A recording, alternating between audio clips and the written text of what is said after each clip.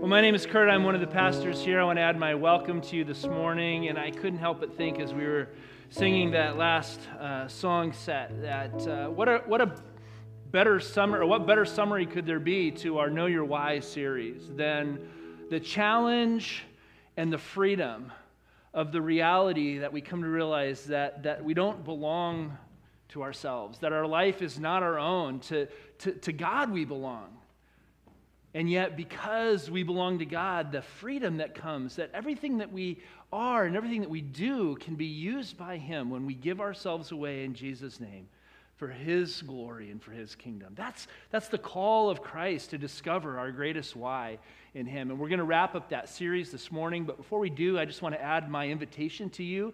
If you are newer to the church, we are excited to be able to get to know you. It's been a weird year and a half, right, with the pandemic, and the reality is there's a lot of new people who've come to our church that have maybe never even been on campus yet, right? You're joining us from worship at home, and we want to be able to connect with you, and so we're excited to begin putting together coffees with the pastor where you can meet not only me and other staff members and leaders, but our Next Step lunch. And on November 21st, the Sunday before Thanksgiving, we're going to have a worship service where we receive new covenant partners in worship. And so we're excited to see some of our connectional ministries coming back online. And so we're excited for you to be a part of that. If you can't be here with us on campus to participate in those things, please let us know, because we will come to you. We'll figure out how to make it work, because we want to connect with you. We want to build Christ Church, and we want to see all those who God is bringing together in unity find a place of belonging here.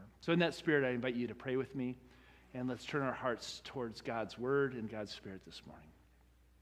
God, as we wrap up this series that we're calling Know Your Why, we ask that you would bring it home for each of us in a special way this morning. Would you teach us through your Word and your Spirit the way that your call in our life is not a demand that causes us to have to sacrifice our comfort and our pleasure for a dour and sour and religious-sounding life, but really is the discovery of our greatest purpose and meaning to make a difference in the lives of those around us, to share the light and the love of Christ to a lost and a hurting world. And as we see new people come to faith in Jesus, to experience the joy of seeing the kingdom of God advancing in your world. God, I pray that you give us a heart and a vision for that ministry today, and that as a faith community in the weeks and the months ahead, you give us the wisdom and the courage to know how to lean into one another in new ways, so that we can not only learn from each other and practice living out our callings in Christ, but you ultimately give us our deepest why for why you have given us this faith community in this time and in this place. And we will thank you and we'll praise you through Jesus Christ our Lord, in whose name we pray. Amen. So if you're with us last week, you know that I extended last week's sermon into two parts because there was too much to get through in one Sunday, and I didn't want to miss the ending part because I thought it was really important. So we're going to wrap up our series, Know Your Why, today. If you've been with us, you know that we've been talking about how why is not only a question of passion and desire, but it's ultimately a question of purpose. Right? Why do you do what you do? Why do you make the choices that you make? Why are you here today? Why are your priorities your priorities? Often, what we choose to do with our time and our talents and our treasures are driven by the deeper question that motivates our choices. It's our ultimate why. And last week, as we were starting to wrap up the series, we talked about how the ultimate end game of our why in Jesus, as we discover our identity in Christ that leads to our sense of our calling in Christ, is that we are to join Jesus in engaging the world around us. Looking at how our calling in Jesus becomes our ultimate why leads us to discover how God would have us engage the world around us in Jesus' name, using the gifts that He's given us as gifts that we can then give away in Jesus' name, as we were just singing about. We talked about how in the incarnation of God in Jesus, where God became human, where He became one of us, we see that the call to follow this Jesus is also a call to join him in his mission of love to the world that he created. And what we learn from Jesus' example is that in order to love the world around us, we need to be willing to engage the world around us. See, God knew that in order to show his love for the world, he would have to engage the world directly and personally. You could say that Jesus is God with a face. And in this calling, we are also commanded to go into the world that Jesus gave his life to save, to be sent in his name. And we are commanded to speak, to tell our story, to be his witnesses of the grace and the love that God has given us through the sacrifice of the life, the death, and the resurrection of Jesus. To tell our story that through him has become God's story. And in this, we're also careful to say that our job is not to go and save the world. That's Jesus' job. Jesus' job is to save the world. Our calling is not to convince people or to convert people or to save souls. That's the Holy Spirit's job, the Scriptures tell us. Our calling in Jesus is simply to engage the world in love, with the same grace and the same love that we've received in Jesus, and to tell them about the good news that has transformed our life, that has saved us from our sins, and that has allowed us to live within that mercy and grace, no matter what we've done, no matter where we've come from, and with all of the sins and the mistakes we continue to make day after day. Thus, loving the world around us, we said, includes telling people of the love of God for them in Jesus. And so today, as we kind of wrap up with part 2, I want to explore the question about what is this calling then to engage with the world with the love of Jesus have to do with my identity, with your identity, and who God has created us to be. How do we begin to connect who we are created to be with who God is calling us to be, and understand that the two are woven together by God into one whole package? At this point, I would suggest that we can begin to understand that our calling to engage the world around us in Jesus' name isn't some abstract concept of Christianity. We can actually begin to see very practically how we can live out our faith in Jesus in very simple and real ways in the world that we live in every day. In our family lives, in our social lives, with our leisure time, and in our places of work. You see, part of the challenge, I think, for us is that too often we struggle to connect our weekday lives with our Sunday morning lives in a way that allows us to understand that a Christian calling is a part of my relationship with God as well, part of my own why for living. In fact, as we discussed last week, we can even be tempted to think that our job is really to separate from the world in order to be a good Christian person. That was the challenge that Ken Costa faced in his own journey in the world as an international investment banker. He wrote the book titled by the same as our series called Know Your Why, and in that book he says, "There have been many occasions when I have felt the desire to leave the harsh competitiveness of the business world. It's tough. One feels the heat daily. And it seems so at odds with anything that could remotely be thought of as Christian. After all, this is a place that has decided to try and run its economies, societies, and structures without reference to God, who created and sustains it.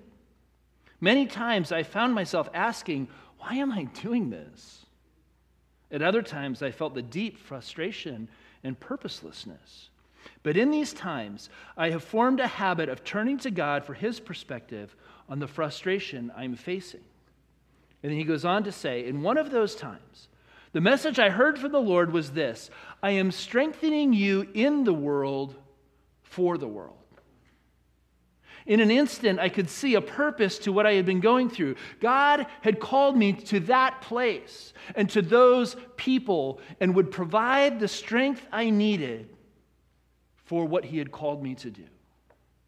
And so this morning, as we wrap up this series, I want to take Ken Costa's lead and walk us through three what I think are misconceptions about our Christian calling that can hopefully open the door for each of us to begin to step into the calling of God in our lives and to discover our deepest why for why God created us the way He did. The first misconception is that my life or my work isn't spiritual enough to be considered a calling from God. Have you ever felt that? My life or my work, it's not spiritual enough. It doesn't have any religious connotations. How can my life be a calling from God? Well, again, Costa says there's often a false perception among Christians that our callings should have a distinctly religious flavor.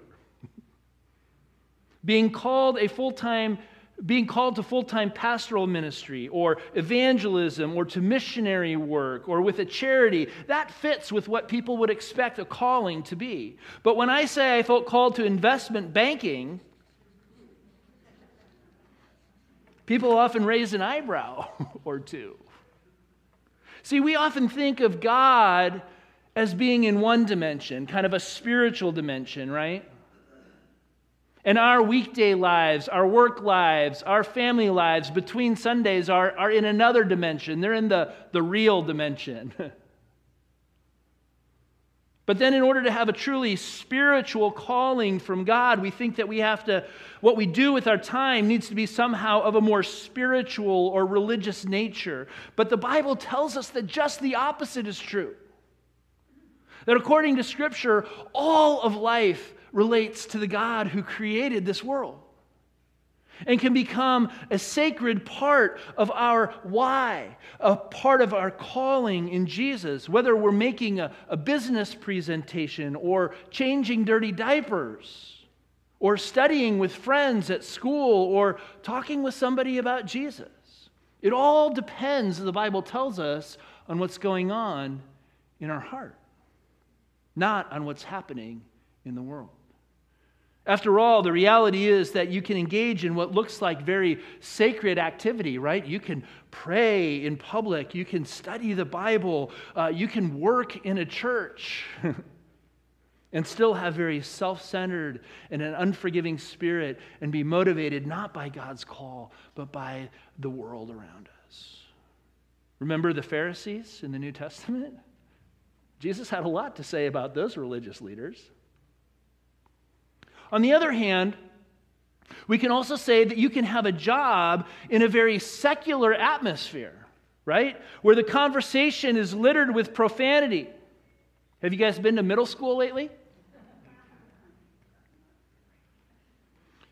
Where the work that's done is slipshod, where people cut corners, where the politics are wearisome and wearing, and yet like Daniel or Joseph in the Old Testament, you can bring honor and glory to God in how you conduct yourself in the midst of such an environment where God may have called you to be salt and light in the world. Colossians 3:17 tells us, whatever you do, in word or deed, do everything in the name of the Lord Jesus, giving thanks to God the Father through Him. And then it goes on in verse 23 and says, whatever you do, work at it with all your heart, as working for the Lord, not for human masters, since you know that you will receive an inheritance from the Lord as a reward. It is the Lord Christ you are serving. And we can even go back to the wisdom of Proverbs in the Old Testament. We're told to commit to the Lord whatever you do, and He will establish your plans. You see, the reality is, I'd like to suggest for us this morning, is that God does not want you and I to do holy things. God wants us to be holy people. And we've talked about that many times here at Faith Covenant Church. What does it mean to be holy? Holy in the Bible means to be set apart. It doesn't mean that we're perfect. It doesn't mean that we don't make mistakes. It doesn't mean that we don't still struggle with our own shortcomings and sin in our lives. It means that God has chosen us in Christ and He set us apart so that our lives can be used for His purposes and His glory. That's what it means to be holy. When anything we do is set apart for God's use, it becomes available for God to flow in and through our lives as a gift to Him, and that's what makes it sacred. Because it's God's use, it's God's presence. It's not how good we are, it's how good God is. And that's why we said at the very beginning of the series, it's not the sacredness of your work that makes it holy. It's the holiness of your work that makes it sacred. Is your work, no matter what it is, no matter how you spend your time, whether you're in business or you're a homemaker, you're a student, is the work that you're giving yourself set apart to be used by God? That's a matter of the heart. It's not only pastors and religious leaders that have a calling from God. In Jesus, our whole lives become open to the plans and purposes of God. And each person in Christ then discovers their greatest meaning and purpose when we begin to fulfill God's calling in our life, because that's why He created us the way He created us to begin with. Everything that we do, from work to school to relationships to marriage to parenting, to hobbies, to what we eat and what we drink, can now be done for the glory of God. Men and women, this is a radical new understanding of what life is really all about. It's not some religious duty that we have to do in order to earn our way to heaven. It's a freedom from all of the expectations of the world that tells us we're not good enough and we don't have what it takes and we're not lovable and we're not valuable. It's the total opposite. God says every little thing that you do can be used for my glory. All of life then in this view becomes worship. Worship isn't something that we only do for an hour on Sunday morning. It's what we do every day, every moment. And every moment of life becomes open to the presence and the power of God working through all that we say and all that we do and all the interactions we have. And it's not something that we have to do only, it's something that God wants to do in and through us. When you dedicate something to God and allow God to use it for His glory, it becomes sacred. And that's how we are set apart and become holy. Misconception number 2. I can't have a calling from God because I'm not an upfront person. Anybody ever felt that one? I'm not an upfront person. I don't speak in public. I don't teach classes. I don't write books. God can't really use me in any significant ways. I'm not that kind of a person. Well, the reality is that we don't live our truest callings on stage for people to see. In our culture of fame and popularity and worshiping at the cult of personality, it can be easy to mistake charisma for calling. More often than not, God doesn't call us into the bright lights of public ministry and public service. Rather, He calls us to the daily toil of life and family and work. And He invites us to see His presence and His power in the humdrum, everyday routines of life. It's in these places that the kingdom of God is most profoundly manifest in the world. This actually was Jesus' perspective even about His own popularity, right? They wanted to make Him king. They wanted Him to take over the government. They wanted to make Him a rock star. They wanted to have the paparazzi come and roll out the red carpet or the palm branches and bring Him into Jerusalem and put Him on the throne. And Jesus says in Mark 10:45, even the Son of Man did not come to be served, but to serve and to give His life as a ransom for many. You see, it's in this way that fulfilling our callings in Christ, finding our ultimate why, may not always be discovered in the high points or the euphoric moments or the mountaintop experiences of life or being in the public eye, but in the faithful obedience in the midst of the day-to-day grind, which we're going to talk more about in our next series in Ecclesiastes that starts next week, where God invites us to see and to experience His presence and His power in what the world thinks is worthless and mundane. But God says, no, I can use it if you let me. In fact, James 3:1 tells us, "Not many of you should become teachers, my fellow believers, because you know that we who teach will be judged more strictly." You see, the reality is that we live in a world filled with people who demand that we please them in exchange for their approval and their acceptance and their attaboys and attagirls, and we love you if you keep giving us what we want. The challenge of living our lives on stage before other people, whether it's a literal stage or a figurative stage, seeking the approval of the people in our lives rather than the approval of God, is that we can easily fall into the trap of seeking approval from the places that can't fully give us the meaning and the purpose that we desire. Because only God can fulfill that for us.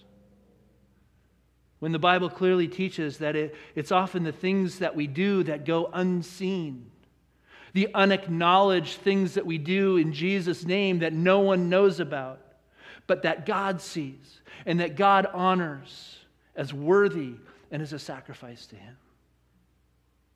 That's why Ephesians 6:6 says, "Work hard, but not just to please your masters when they're watching. As slaves of Christ, do the will of God with all your heart." Men and women, it's all about a heart issue in our relationship with Jesus. See, the truth of God's love and God's calling in Christ is that what sets us free from the trap of needing the approval of other people around us. It opens the door to find our full acceptance and approval of God in God alone, so that we discover that we're living our lives for an audience of one. So you don't have to be an upfront person or a public ministry person to have a calling from God. It's not about being public with our callings. It's about being personal and intentional in our relationship with Jesus and the people that God would call us to serve. Misconception number 3. I can't have a calling from God because I'm not really an expert in anything. Is that you? You ever felt that way? I'm not an expert. I can do a lot of things, but I'm not an expert in anything. I don't really have a calling because I don't do anything like exceptionally well. I'd like to suggest for us that one of the risks in that kind of thinking is that when we begin to believe that we have to meet certain standards of success or expertise or knowledge or proficiency to feel good about ourselves, to have something to offer the world around us, and ultimately to be accepted by those around us, right? We run the risk of falling into the performance trap. We can mistakenly attach our sense of value and worth as human beings to our ability to produce and to be successful, to have expertise, to be looked up to in the eyes of others as having something to offer the world around us. Deep down, we start to believe that in order to have a calling in life, in order to have an ultimate why that matters, we need to have achieved some level of expertise or success in the world's eyes so that they will value us and that we'll truly begin to value ourselves. Peter Scazzero, author and pastor, in his book Emotionally Healthy Spirituality, says there's something evil and demonic that drives us as a society in this way. Yet in this constant pursuit of success and perfection, we find that our lives are falling apart around us. We're split into a million tiny pieces on the inside, even while we try to maintain our calm, cool exterior. We can usually do a pretty good job of keeping up appearances, he says, until something happens. But you see, God's truth in Jesus is what sets us free from this performance trap of the world around us and opens the door to find our true value and our true worth, not because of what we produce or because of what we do, but because of who we are and that we have been saved by God and we've been created by Him and we're to be used by Him for His glory and not for the glory of ourselves or the people around us. That's why the Bible says very simply, whether you eat or drink or whatever you do it all for the glory of God. It's really that simple. And yet it's really that hard. Again, Costa in his book says, it's not our level of success or expertise that we bring to the world. Rather, as we pursue our callings, what matters is our willingness to make Jesus' name known in the world.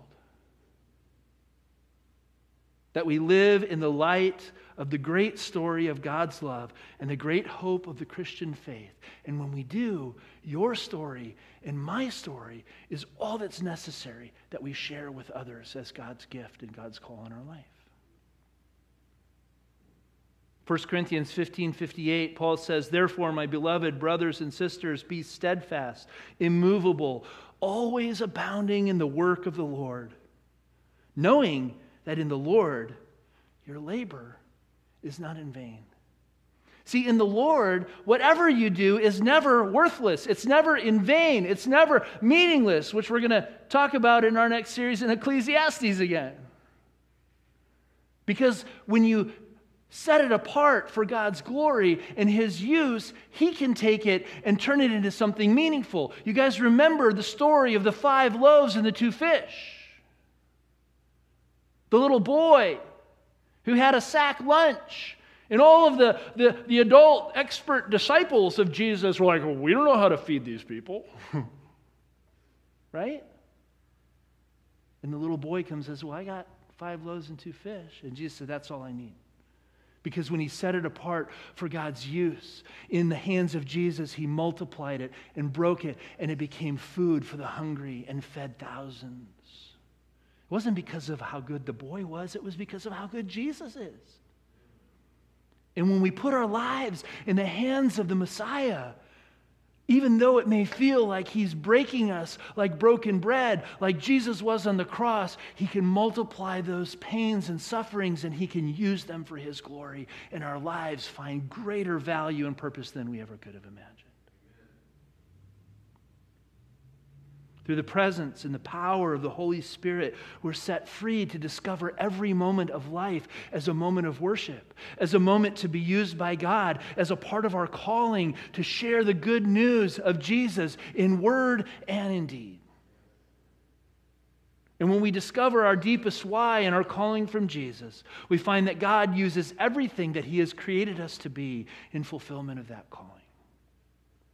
So no matter what job we do, where we invest our time, since our calling and purpose come from Jesus and not from ourselves and not from the world around us, not from the job that we do or the career that we pursue, not from what other people see or what approval they give us, not from our own level of expertise or success, but God can use whatever work we do to help us live out and find our ultimate why in Jesus. Because we receive life from Him, we become givers of life to others. And this is all about what we want to pursue in the days and in the weeks ahead here at Faith Covenant Church. For us, this is what it begins to look like when we say that we want to pursue a real life together. We are real people serving a real God who's given us a real mission to fulfill. We are all called on mission together.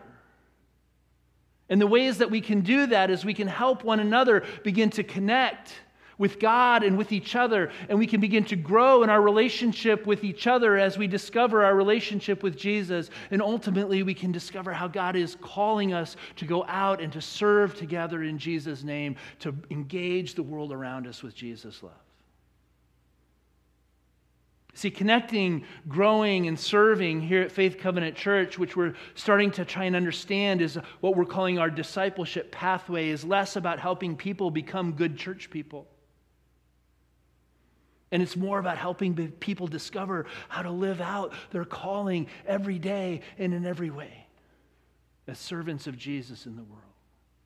To help people discover and explore their greatest why for living. Men and women, if we can do that as a faith community, then we will be preparing people to go out from this place into lives of meaning and purpose and value for the kingdom of God, because we can practice it together, we can learn how to do it, and we can encourage one another on the journey. I've always said this, the Christian life is never meant to be lived alone. Christianity is a team sport where everyone plays.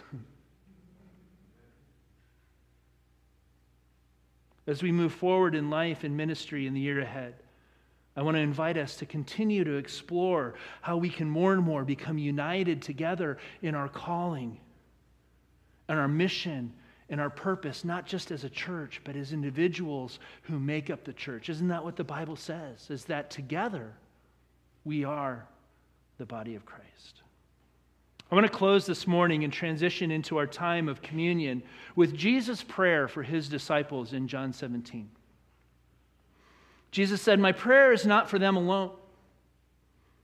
I pray also for those who will believe in me through their message, that all of them will be one, Father, just as you are in me and I am in you. May they also be in us so that the world may believe that you have sent me.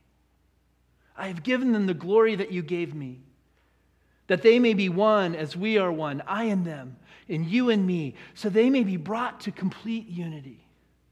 Then the world will know that you sent me and have loved them even as you have loved me." Men and women, isn't that a beautiful image of what the church can be and what Jesus invites us to experience together?